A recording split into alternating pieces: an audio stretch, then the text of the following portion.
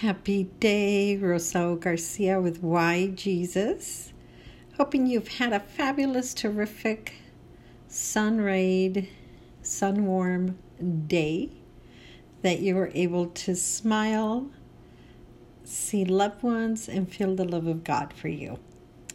So happy to be here with you. Sundays are my favorite day of the week for many reasons, but primarily because I get to focus on things that fill my soul, strengthen me spiritually, and give me courage to face the week ahead. So just time to worship my God and strengthen my relationships with my loved ones. So grateful. So hoping you had some sunlight and sun rays and smiles and kindness coming your way. So we are going into the Come Follow Me manual for the week of January 24th through 30th that covers Moses chapter 7 and is titled The Lord Called His People Zion. So for all of you out there, I follow the Come Follow Me manual put out by the Church of Jesus Christ of Latter-day Saints. You can get a physical copy at Deseret Books, or you can download the app for the Church of Jesus Christ of Latter-day Saints, do a library search for Come Follow Me, and find the week that you are interested in. Final way is that you can go to the web and do lds.org and do a library search for Come Follow Me and find the week you want to focus on. So, a disclaimer, as all of you know, I'm not a professional podcaster, nor a scriptorian, nor anyone that proclaims to know better or more than anyone else. Simply just sharing lessons that strengthen me, help me throughout my days, my weeks, my trials, that strengthen me in ways that I may not have otherwise been strengthened. And it just gives total purpose and different perspective in my life, allows me to focus on things that I value with all my heart, that are important to me, and helps me navigate through this confusion and chaos of things that are happening in our world. So, there you are. So take it easy on me when I make mistakes, or when my furry family members bark or meow, or when I'm interrupted by beautiful voices of loved ones that did not know I was doing a podcast. So in any event, I'm going to share with you this great lesson that has taught me so much throughout the last few weeks as I've heard the chapters and listened to the words.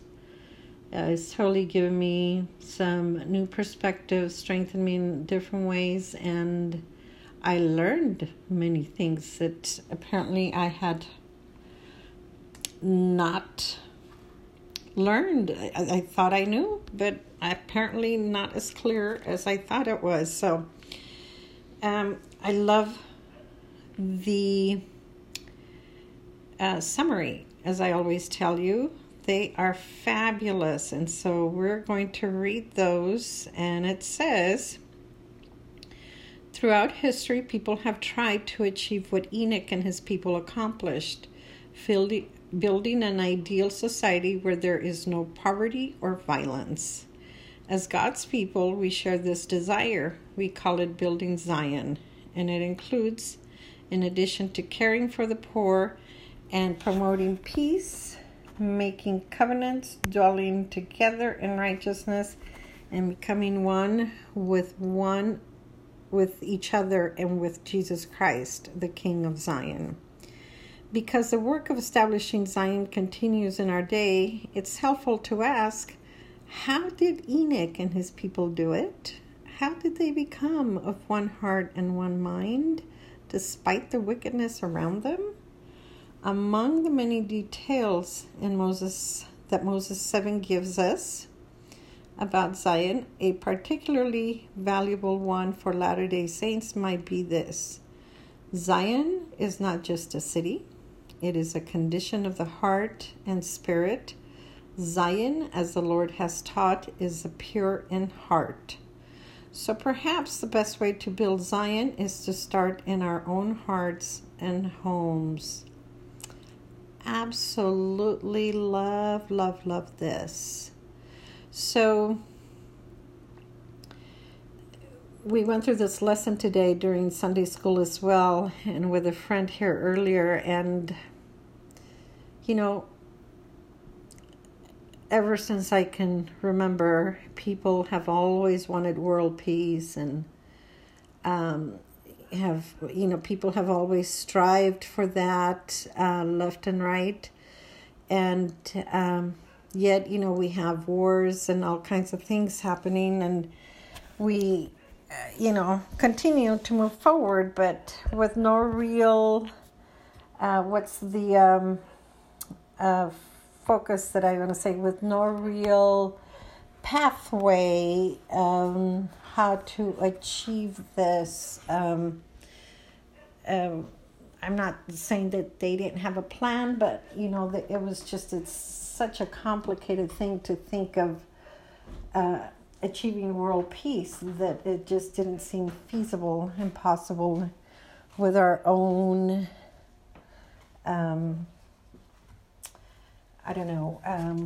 education or perspective or our own understanding. And so I am grateful that I heard some of the opinions from today that helped me focus on how God our Father would build Zion. And so the main focus of that is through Jesus Christ. And so I'm going to share some of the stuff that I heard today in my lesson. And I absolutely just love to learn from other people that just know more than I do. And I'm just grateful for them, that they can impart of their wisdom and knowledge. So I'm going to read a few scriptures here that talk about, building Zion. So it says here, Moses 7 verse 53 says, "And the Lord said, Blessed is he through whose seed Messiah shall come, for he saith, I am Messiah, the King of Zion, the rock of heaven, which is broad as eternity. Whoso cometh in at the gate, and climbeth up by me, shall never fall. Wherefore blessed are they of whom I have spoken, for they shall come forth with songs of everlasting joy."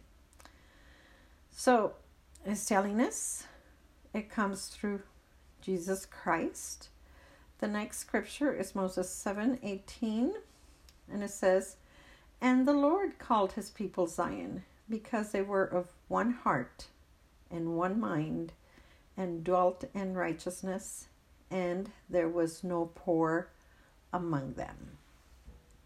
And I love this. We had a discussion of what it meant with no poor among them, and we discussed that the majority of us think it's just poor as in financial means, but there's also another definition of poor in spirit, as someone that just may not understand their purpose and may not understand, how to find happiness in this life, despite the fact that they may have all their financial and, physical, worldly things met in every way, shape, or form that they wish to have. So poor in spirit, meaning I explained it as someone that feels alone, left out, not part of a group, not fitting, not belonging, that does not feel the support, love, understanding, etc. And so it says here that Zion, as Enoch builded, had no poor among them. What a glorious time that would have been to have experienced that. One mind, one purpose, and just no poor among them. Unbelievable. The last scripture here, it says on Doctrine and Covenants 9:21, therefore, verily thus saith the Lord, let Zion rejoice, for this is Zion, the pure in heart. Therefore let Zion rejoice, while all the wicked shall mourn. So the pure in heart, we need to take oodles of lessons from our beautiful children among us who have the purest hearts ever. I mean, they are just precious. They say some unbelievable, incredibly wise things as little kids, and they absolutely tell the truth. They tell it like it is. And so the pure in heart, there are some people that have taken that into their adulthood and managed to be that way their whole life. And I've been blessed to meet, I probably want to say just 2 people that I can think of that fit that definition for me. And they're just angels walking on earth is the way I call it. And so I'm grateful for those insights on how to build Zion. But one of the songs today that we read or sang is found in, let's see if I can find it here. It's 263, and it's called Go Forth with Faith. And I am just going to read it to you because it spoke to me about this building Zion and what I can envision Zion to be, or how we can build it. And so this says, go forth with faith to tell the world of Jesus Christ the Lord. Bear witness, he is God's own Son. Proclaim his wondrous word. Go forth with hope and courage strong to spread the word abroad, that people of all nations are children of our God. Go forth with love to tell the world the joy of families, that we may be with those we love through all eternity. Go forth to serve and do your best, with no thought of reward. Then you shall know the boundless joy of serving Christ the Lord. Go forth with power to tell the world the gospel is restored, that all may gain eternal life through Jesus Christ the Lord. Go forth to preach his glorious truths of peace, of joy, and love, that all who heed his holy word may praise the Lord above. I absolutely loved this hymn that just taught me so much about how to build Zion. And definitely it is through Jesus Christ the Lord. And I don't know if you remember the previous podcast, we were talking about the importance of prophets and how Enoch was a prophet, and that prophets all feel very inadequate when God calls them to be prophets. They just They point out their weaknesses to God and say, I don't know if I can do what you are asking me to do. But God chose them from the foundation of this world to be his prophet. And their major job as a prophet is to guide us, the people of the entire world, to look to Christ and follow his doctrine. That is their main purpose. And Enoch, who built Zion on earth, was an incredible prophet. I don't know that, you hear of different things prophets do, but there are some scriptures where it tells us how powerful Enoch was and how he went from telling God that he was slow of speech and everybody hated him, just what in modern day our own kids would call somebody that is being bullied, or that people use the word nerd for. Enoch felt that way. Yet, God called him and told him that he would support him if he would open his mouth. He would put words in his mouth and make his language powerful so that people can hear him. And he did. He was amazing. I hope to share one of the scriptures here that tells us just how amazing Enoch was. But his main job was to unite people in Christ, to help them be of one mind, one heart, one purpose. And because of that, nobody lacked anything. And Enoch managed this through preaching the word and being a good example and encouraging people. And ultimately they were taken up because they were so good. They could not stand to be here with us because everybody else was wicked. And so it says here, the second part here says, Enoch's efforts are a pattern for building Zion in our own lives. So it says, because Moses 7 is a record of how God's followers successfully built Zion, it can instruct and inspire us today as we strive to do the same. And so here is a chart or table that tells us who the people of Enoch were. And it says that people of Zion were of one heart and one mind. And it says, what does this suggest about your efforts to build Zion? And it says here, we need to be united as a family and as a church.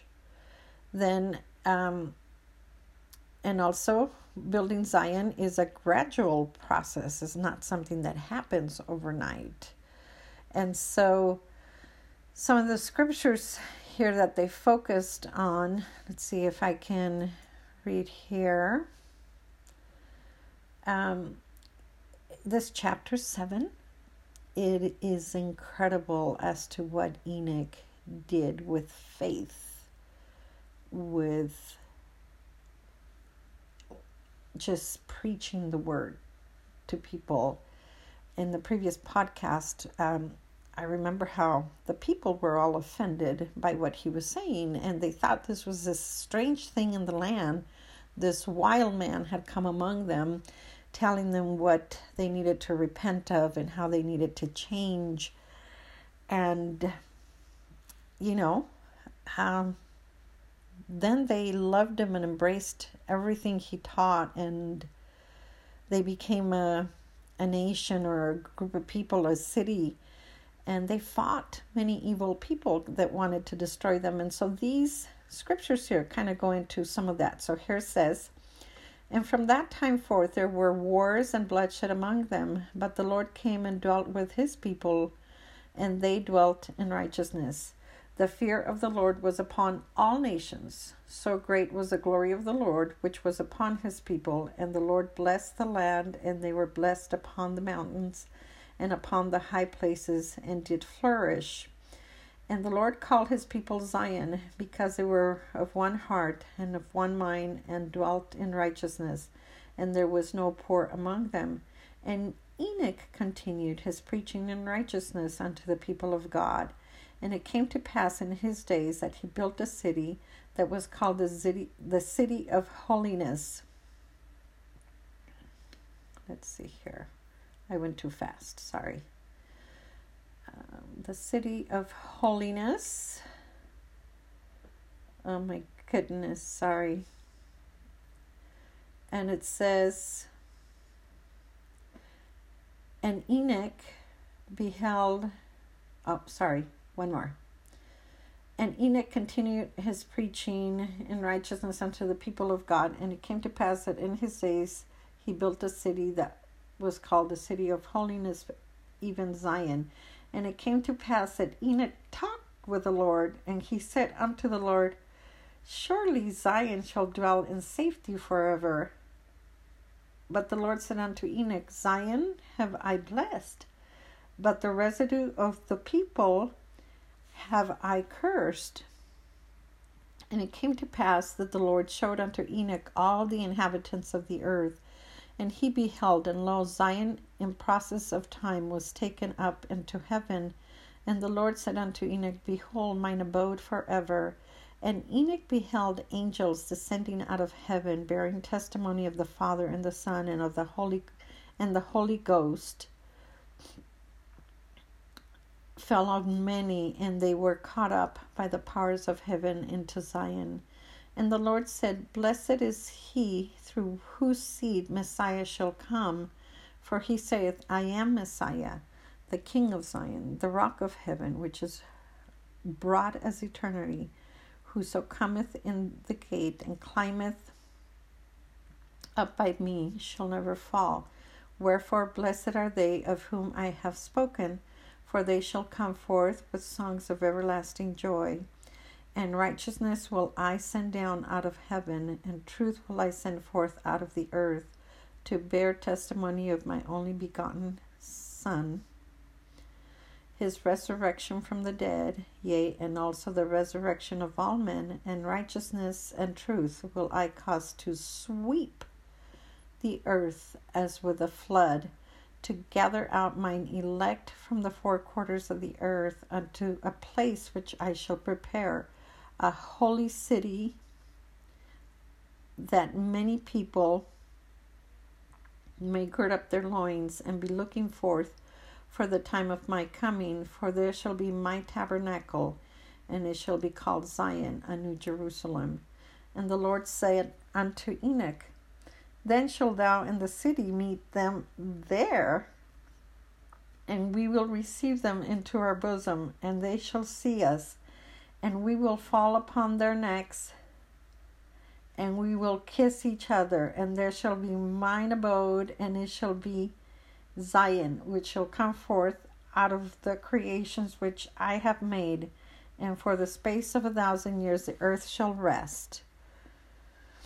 And it came to pass that Enoch saw the day of the coming of the Son of Man in the last days, to dwell in the earth in righteousness for the space of 1,000 years. But before that day he saw great tribulations among the wicked, and he also saw the sea, that it was troubled, and men's hearts failing them.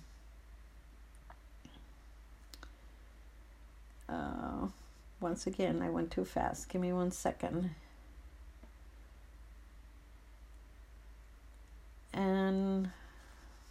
But before that day he saw great tribulations, and the sea was troubled. And the Lord showed Enoch all things, even until the end of the world. And he saw a day of righteousness, the hour of the redemption, and received a fullness of joy. And all of the days of Zion in the days of Enoch were 365 years. And Enoch and all his people walked with God, and he dwelt in the midst of Zion. And it came to pass that Zion was not, for God had received it up into his own bosom, and from thence went forth the saying, Zion is fled. So it took Enoch a long time to make Zion work. But in due time, they were taken up because they did not fit in with the wickedness of the world. And God said that he took him, and then in the last days before, at the second coming, they are going to come to meet us, those that are here on the earth. And so we will see the city of Enoch again. And I just happen to think that they are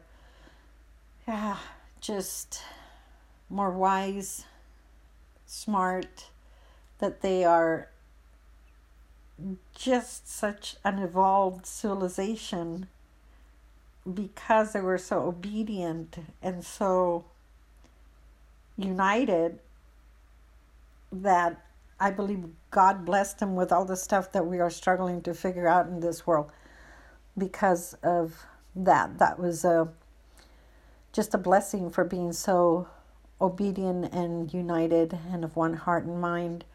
And so I love the fact that someone in the earth achieved this. But he achieved it because everybody looked to God, looked to Christ and his gospel. And today, during Sunday school, somebody said, the day that all the cultures of the world become the culture of Christ is when we might feel like we've built another Zion. And I love that word. When they become Christ culture, that's when we all will feel like the city of Enoch. And just like that song, Go Forth with Faith, I love the fact that it says here that go out to all the world, says to spread the word abroad that people of all nations are children of our God. I love that. I mean, I believe that's how we can do it. We can achieve it through our faith in Christ. Is the only way that we can do that. And we have to have a prophet, a leader, someone that helps us along that journey. And so happy to know that we do have a prophet nowadays that is doing the very thing and leading us and guiding us to Christ. And that is the whole reason why we have these Come Follow Me manuals that are preparing us on how to deal with our daily things that we're facing in the world so that we know how to better understand that. And so I will share with you guys in a little bit what I was thinking on the previous podcast, where I felt like I didn't give a strong testimony of the prophets and their great work that they've been called to do, despite being human like you and I are, and they have weaknesses and whatever not, and they still carry this huge burden of being the spiritual leaders of the entire world, where God our Father uses them as his mouthpiece. And so Enoch was just, I'm not sure what to say in comparison. And you don't want to compare prophets, but he was it wasn't just words that he was speaking. I mean, he was moving mountains, and he was making the rivers change courses, and cities came up from underneath the sea to fight him, and he and his people defeated all of them. So we're talking about huge physical manifestations of great power that it's kind of inconceivable that you only see in these movies with all these special effects, right? Well, Enoch was that kind of a prophet.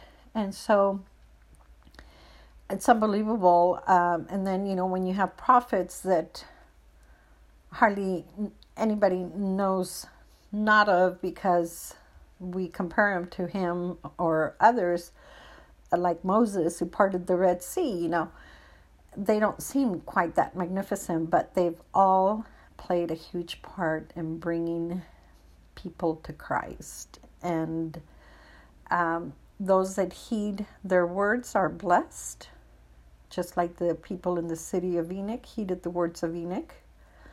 And those that do not, we self-destroy pretty much, like the people in the days of Noah. And so it says here, God's people should strive to be of one heart and one mind. I believe that with all my heart. Yet, you turn on any screen nowadays, and what do you hear? Division. Everybody's fighting each other and canceling each other out. And if you're not from this party, then you're nothing because we don't like the other party or whatever. It is Satan's power of dividing us.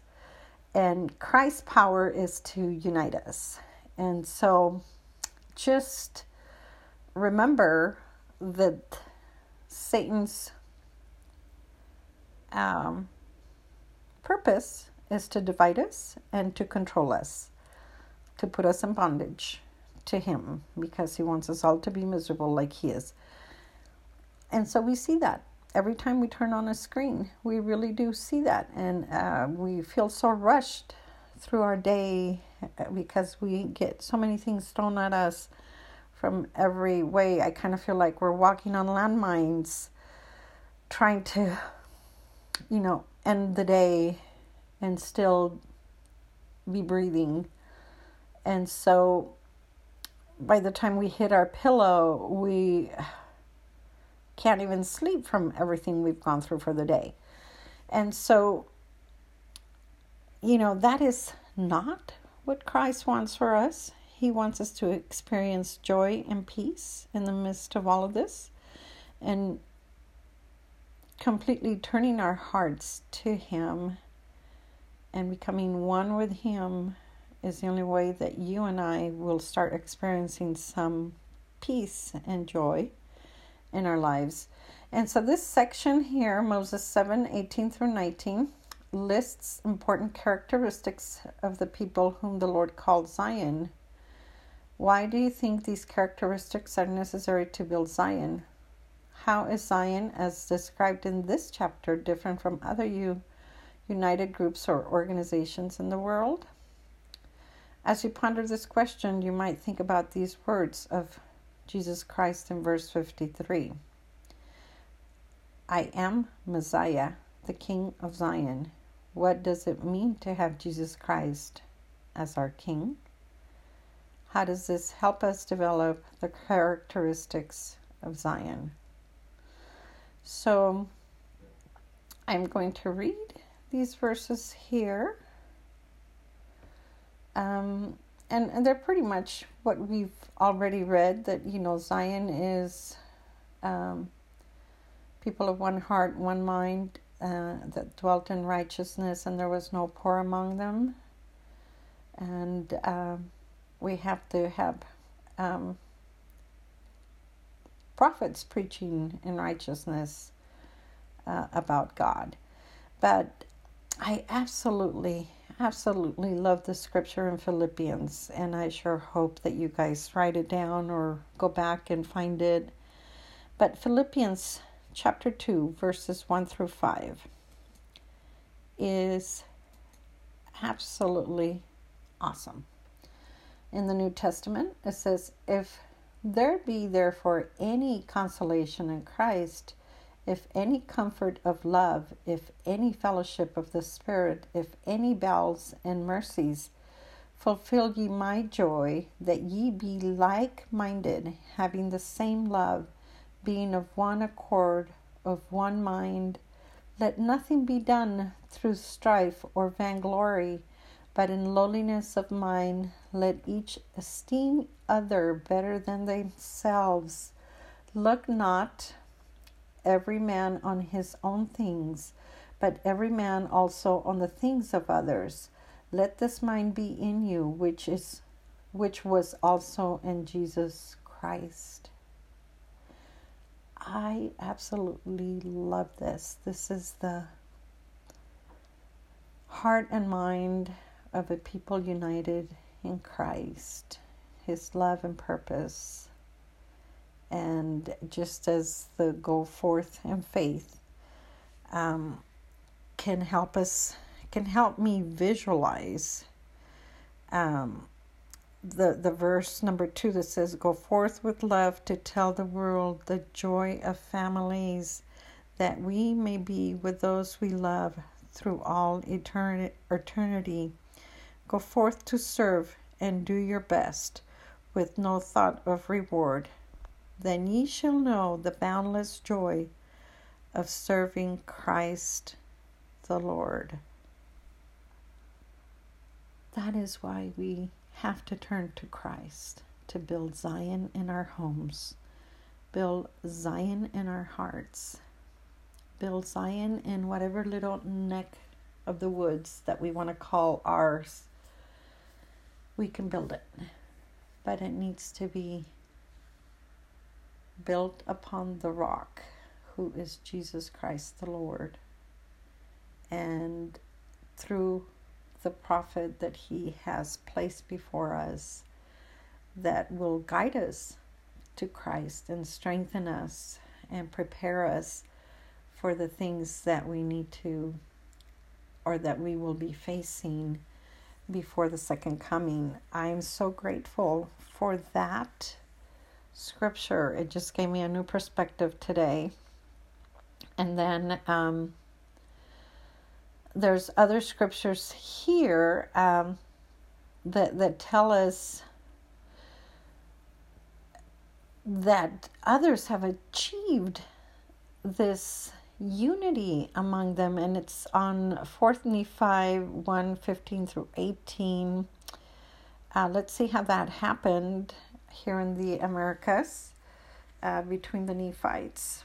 And it says here, "And it came to pass that there was no contention in the land, because of the love of God which did dwell in the hearts of the people. And there were no envyings, no strifes, nor tumults, nor whoredoms, nor lyings, nor murders, nor any manner of lasciviousness. And surely there could not be a happier people among all the people who had been created by the hand of God. There were no robbers, nor murderers, neither were there Lamanites, nor any manner of ites, but they were in one the children of Christ, and heirs to the kingdom of God. And how blessed were they!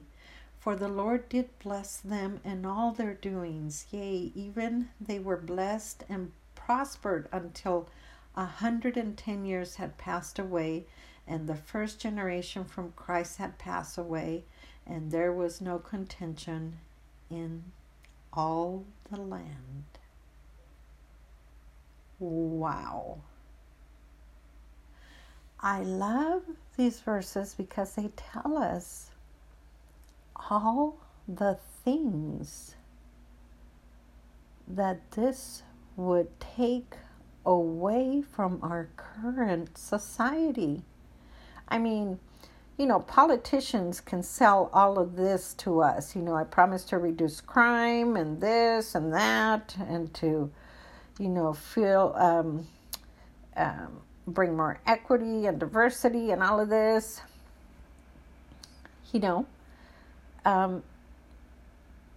but they can't deliver on that because their focus is focused on what they can do instead of what God can do, because their focus is not leading us to Christ. And so as long as we do not focus on Christ, we will never achieve all that we just read off in this for Nephi, chapter 1, verses 15 through 18. The part that I absolutely love here says that there were no ites, meaning no Nephites, no Lamanites, no Jacobites, no Zoramites. What does that mean? There were no names. There were no Mexicans, Americans, Native Americans, Africans. There were none of that. We were all one, the children of Christ and heirs to the kingdom of God. And can I just say, I'm so looking forward to the day when that will be upon the earth. And that will only come when Jesus Christ is reigning before us. I can't wait for that. And I was going to read one more scripture here, but we've all read this before. And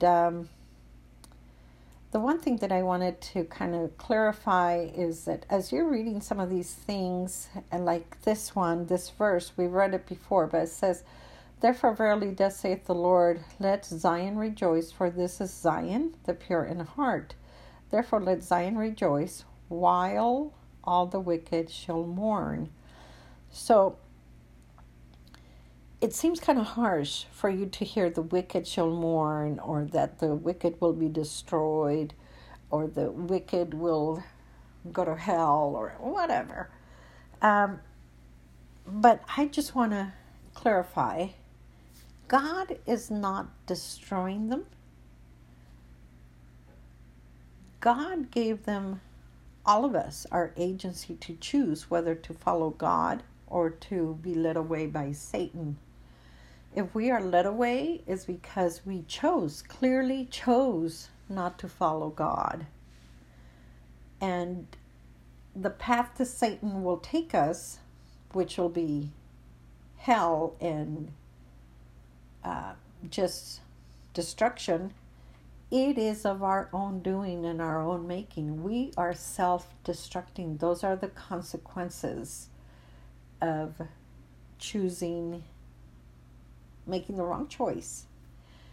How do we know that? I mean, you and I have made plenty of mistakes here on earth. And what happens when I make a good choice? I may not get hurt. I may not go through some of the pain that others who choose not to follow the same thing may experience. So, people pointed out today, well, it's kind of harsh to hear that God says he will destroy them. Well, no, they're pretty much self-destructing.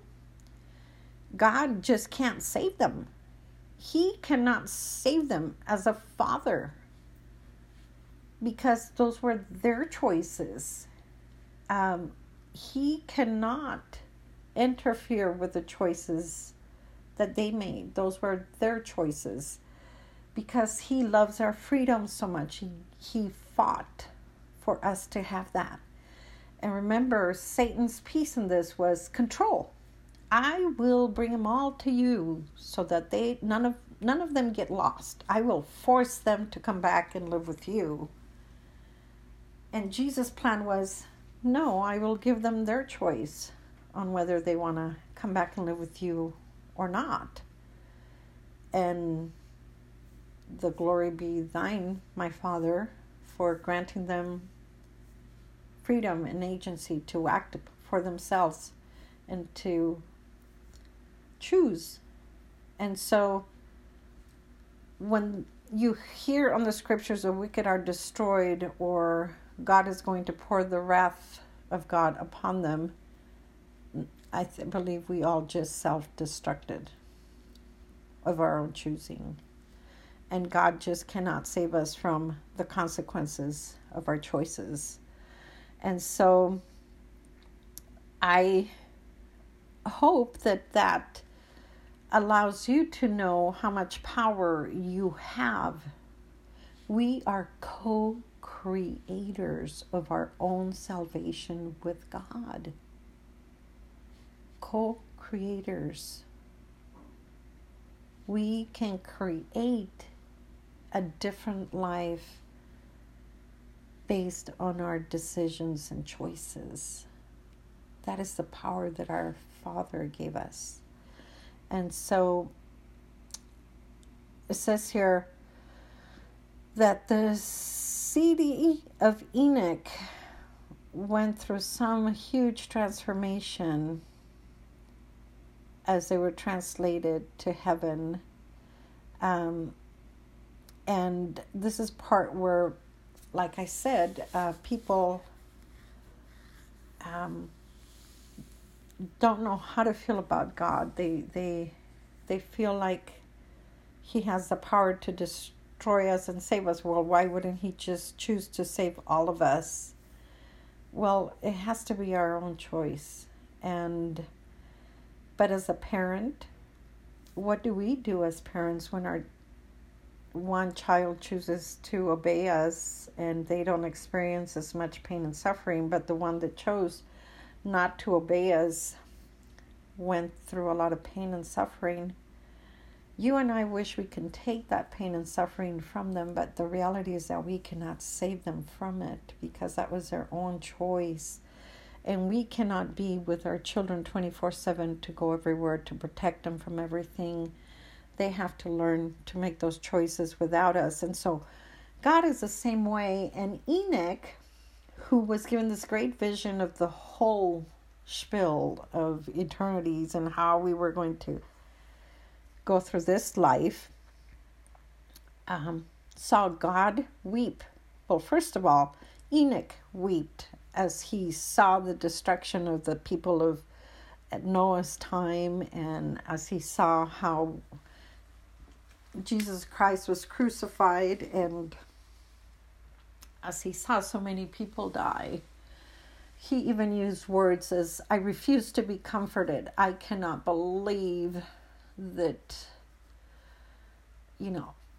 God brought on all the floods and all was destroyed.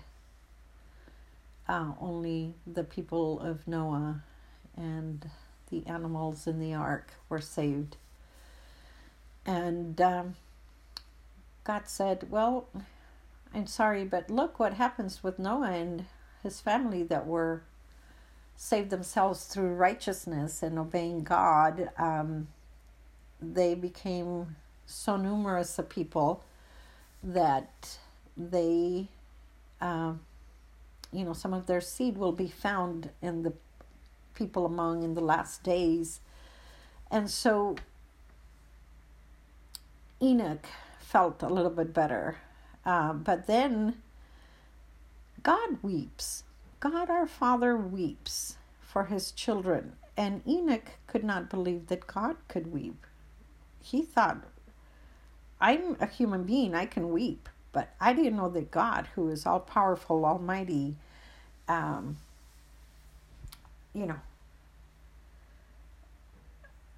he could cry, that he can weep. And this is what God says.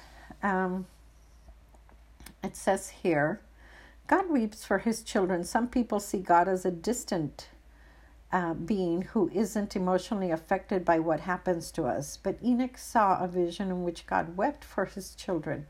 As you read Moses 7:28-40, look for the reasons God wept. And the remainder of Enoch's vision described in Moses 7:41-69. What evidences do you find that God is merciful and kind forever? And so we're going to read here it says, and it came to pass that the God of heaven looked upon the residue of the people, and he wept. And Enoch bore record of it, saying, how is it that the heavens weep and shed forth their tears as the rain upon mountains? And Enoch said unto the Lord, how is it that thou canst weep, seeing thou art holy, and from all eternity to all eternity? And were it possible that man could number the particles of the earth, yea, millions of the earths like this, it would not be a beginning to the number of thy creations. And thy curtains are stretched out still, and yet thou art there, and thy bosom is there. And also thou art just, thou art merciful and kind forever. And thou hast taken Zion to thine own bosom from all thy creations, from all eternity to all eternity. And naught but peace, justice, and truth is the habitation of thy throne. And mercy shall go before thy face and have no end. How is it that thou canst weep? The Lord said unto Enoch, behold, these thy brethren, they are the workmanship of my own hands, and I gave unto them their knowledge in the day I created them, and in the Garden of Eden gave I unto man his agency. And unto thy brethren have I said, and also given commandment, that they should love one another, and that they should choose me their father. But behold, they are without affection, and they hate their own blood. And the fire of mine indignation is kindled against them, and in my hot displeasure will I send in the floods upon them, for my fierce anger is kindled against them. Behold, I am God. Man of holiness is my name, man of counsel is my name, and endless and eternal is my name also. Wherefore I can stretch forth mine hands and hold all the creations which I have made, and mine eye can pierce them also. And among all the workmanship of mine hands there has not been so great wickedness among thy brethren. But behold, their sins shall be upon the heads of their fathers. Satan shall be their father, and misery shall be their doom, and the whole heaven shall weep over them, even all the workmanship of mine hands. Wherefore should not the heavens weep, seeing these shall suffer? But behold, these which thine eyes are upon shall perish in the floods. And behold, I will shut them up, and up a prison have I prepared for them, and that which I have chosen hath pled before my face. Wherefore he suffered for their sins, inasmuch as they will repent in the day that my chosen shall return unto me, and until that day they shall be in torment. Wherefore, for this shall the heavens weep, yea, and all the workmanship of mine own hands. So, this is one of those sections where it sounds like God is choosing to destroy them, but it was self-destruction. Just God cannot save us in our sins. Repenting and cleaning ourselves from our sins is our choice. And the only way we can do that is through Jesus Christ the Lord and his gospel. And if we don't choose that, God cannot save us. And God has to continue to push forth with the plan of saving as many of his children as possible that want to hear him. And when the world has reached such wickedness that it stops the work from progressing. Somebody used this word. I'm not sure that I totally liked it, but it made sense. He says, yeah, then it's time for a reset when all the wickedness of the world has reached a point where God cannot continue his work on the earth to save all the people that have died and are in spirit prison. awaiting the second coming of the Savior, and the people here are so wicked that they choose not to save themselves, he has to continue his plan, and the only way he can do that is by a reset, just a renewal. And you hear that word nowadays and you're like, oh my gosh, I don't want to hear that word again. And so, but it makes sense that the earth has to be cleansed, that the world has to continue to progress, and we can't when everybody else is stopping everybody from doing so. And so wickedness is self-destruction, in my opinion, because we bring upon ourselves the consequences of being disobedient and choosing Satan over God. And one part of this whole chapter 7 on Moses, chapter 7 was, I never paid attention to the fact that the earth, the creation, when Jesus Christ created the earth spoke up when Enoch had this great vision of everything that is happening in the world until the end of time. The earth spoke up and said, when do I get to rest? When do I get to clean myself from all this wickedness that has come out of me and been born in me for all these years? And the earth, mountains fall, oceans rise, cities fall off underneath the ocean. All of these things that are happening in commotion as some of the great signs of the second coming. It is literally the earth. Literally the earth asking for a rest from all this wickedness. And God will grant the earth rest when Jesus Christ comes, and it's all not going to be wiped out by floods anymore, but wiped out and sanctified by fire. And then the earth shall rest. I never saw that our own wickedness can bring upon all these natural things that are occurring that, so many people call, I don't know, the words and scientific names they want to throw at us, global warming and the destruction of all the stuff that we are heaping upon the earth is what's bringing on this. Well, I'm sure that's some of it, but on the spiritual side of things, the earth has had enough of our wickedness. It's wanting to rest from all our wickedness.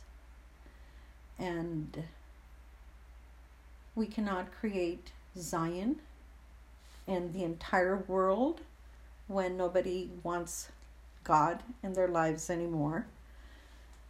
But we can create that personally in our own lives and in the lives of our beautiful children and our families, so that we can still have some joy and peace in the midst of all this chaos. I sure hope that you understand you are a child of God, that you have so much power.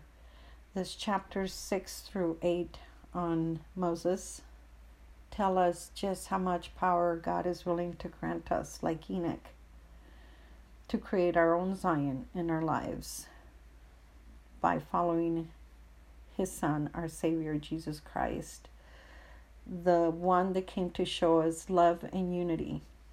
And if all these different cultures in the world can turn into being the culture of Christ, we will have Zion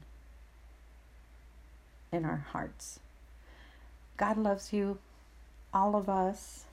He is rooting for us to find Him, be led by Him, and to listen to His prophets